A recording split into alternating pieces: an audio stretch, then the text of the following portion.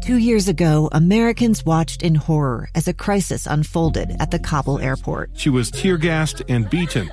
Images of thousands desperate to escape Taliban oppression filled our news feeds. More than 80,000 Afghans made it to America. But the story didn't end there. It was very cold. There was no power, no heat. Who would help our newest neighbors?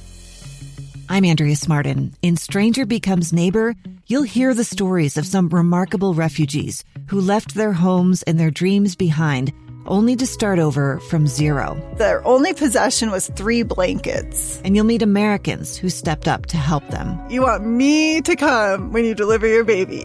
What can one person do in the face of an international disaster decades in the making? That's Stranger Becomes Neighbor. Find us at kslpodcast.com. Follow us on Apple Podcasts or anywhere else you listen. Inside Sources with Boyd Matheson.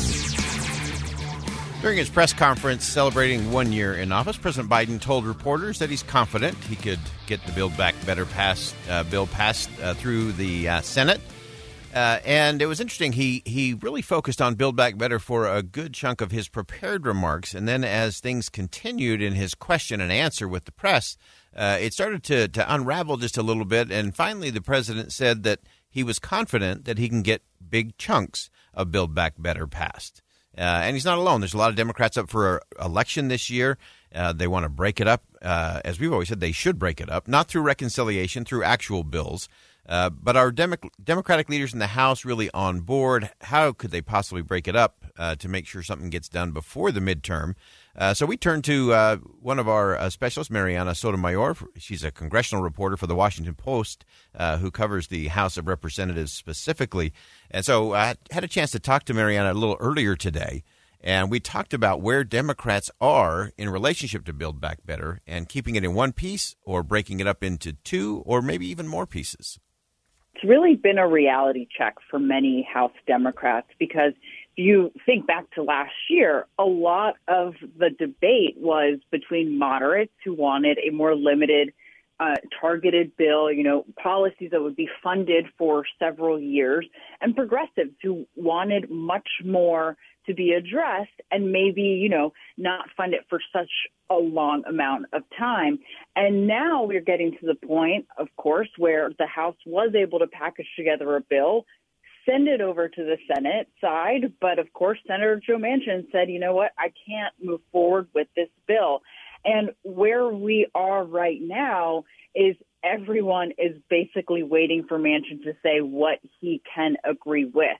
And, there are a number of moderate members in the House who actually do agree with where Manchin is. And previously what he has said that he could support are policies like universal pre-kindergarten, put billions of dollars towards climate change reforms, and also things like, making sure that subsidies in the Affordable Care Act are actually made permanent, and also addressing some changes in Medicare.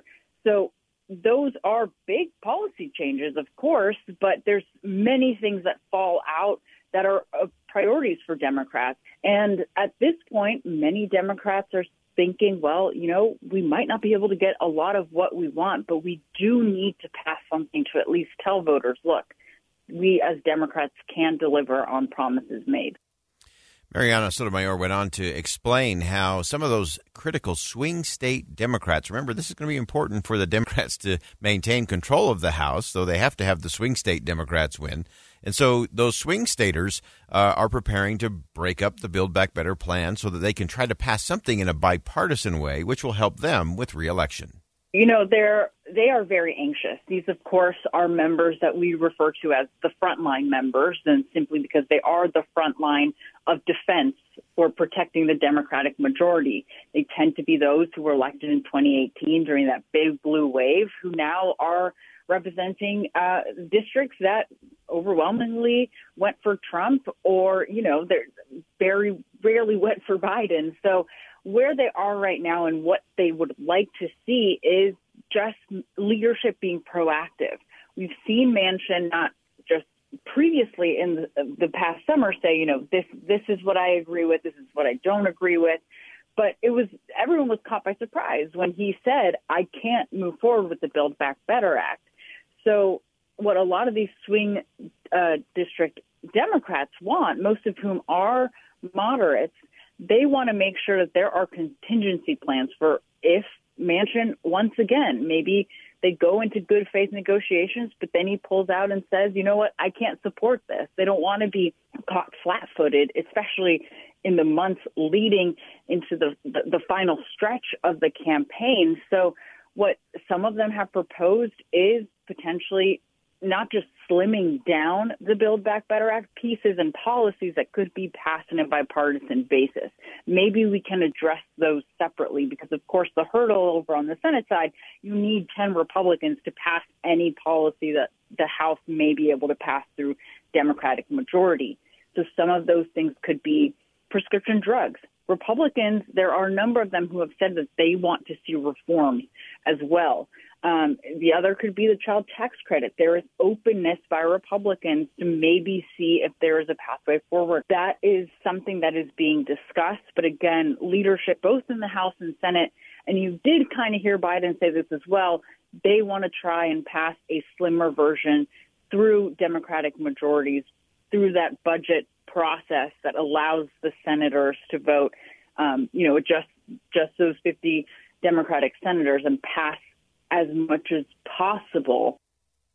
Mariana and I talked about Speaker Pelosi and the juggling act that she's doing with the two wings of her party, how the progressive wing of the party wants to go bigger and bolder and really press that as the agenda and the winning strategy for 2022.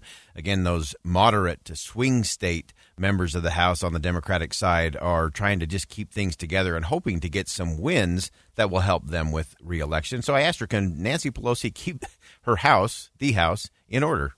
So the Speaker has always had her eyes on keeping the majority, making sure you get the majority if you're in the minority. And she, even though she is personally very, very progressive, she has always, almost at the end of the day, sided with her frontline members. So, this week and also last week, all these frontline members actually told her we should be focusing every week, whether it's bills that are part of the Build Back Better or our separate standalone bills. The House should be having these conversations talking about the economy and the fact that not just Build Back Better, but we as Democrats understand what people are feeling right now. They're seeing those inflation numbers. They are feeling the effects of the supply chain issues. So that is something that she is now factoring in terms of what the rest of the legislative schedule could look like besides Build Back Better. But really the message that, she even said yesterday, one, we have to pass the Build Back Better, even if it's slimmed down, through a reconciliation process. And also we should be talking, we being Democrats, not shining a light on the failures, not saying, we haven't been able to pass these things. What she wants Democrats to be saying right now is look at what we've been able to achieve. And those are things like the infrastructure bill. There's legislation that actually is going to be affecting the economy and also supply chains that both House and Senate Democrats are trying to cobble together. So she kind of wants to pivot the framing and messaging a little bit so that Americans realize if Democrats do a good job on messaging that they have been able to deliver. That's my conversation with Mariana Sotomayor. She's a congressional reporter for the Washington Post. She covers the House of Representatives. Appreciated her perspective there. It's going to be really interesting to watch and see what the Democrats actually do. If the progressive wing or the more moderate wing of the party wins out, if they do decide to slim down, just reduce cost in terms of the bill, or whether they break it up into smaller pieces and still try to do it through reconciliation, one party only, or if they break it up where there's actual bipartisan support. We'll continue to track and follow that. We're going to step aside for bottom of the hour news. When we come back, we're going to look at a powerful pattern for more meaningful, peaceful, interpersonal conversations with people who think, live, or believe different than you. Stay with us on Inside Sources here on KSL News Radio. A gun in the face. Then all of a sudden they all kind of lined up. They pointed their guns at me. And this is the point where I thought, I'm going to die today. Started 2 years of horror for an American in Venezuela.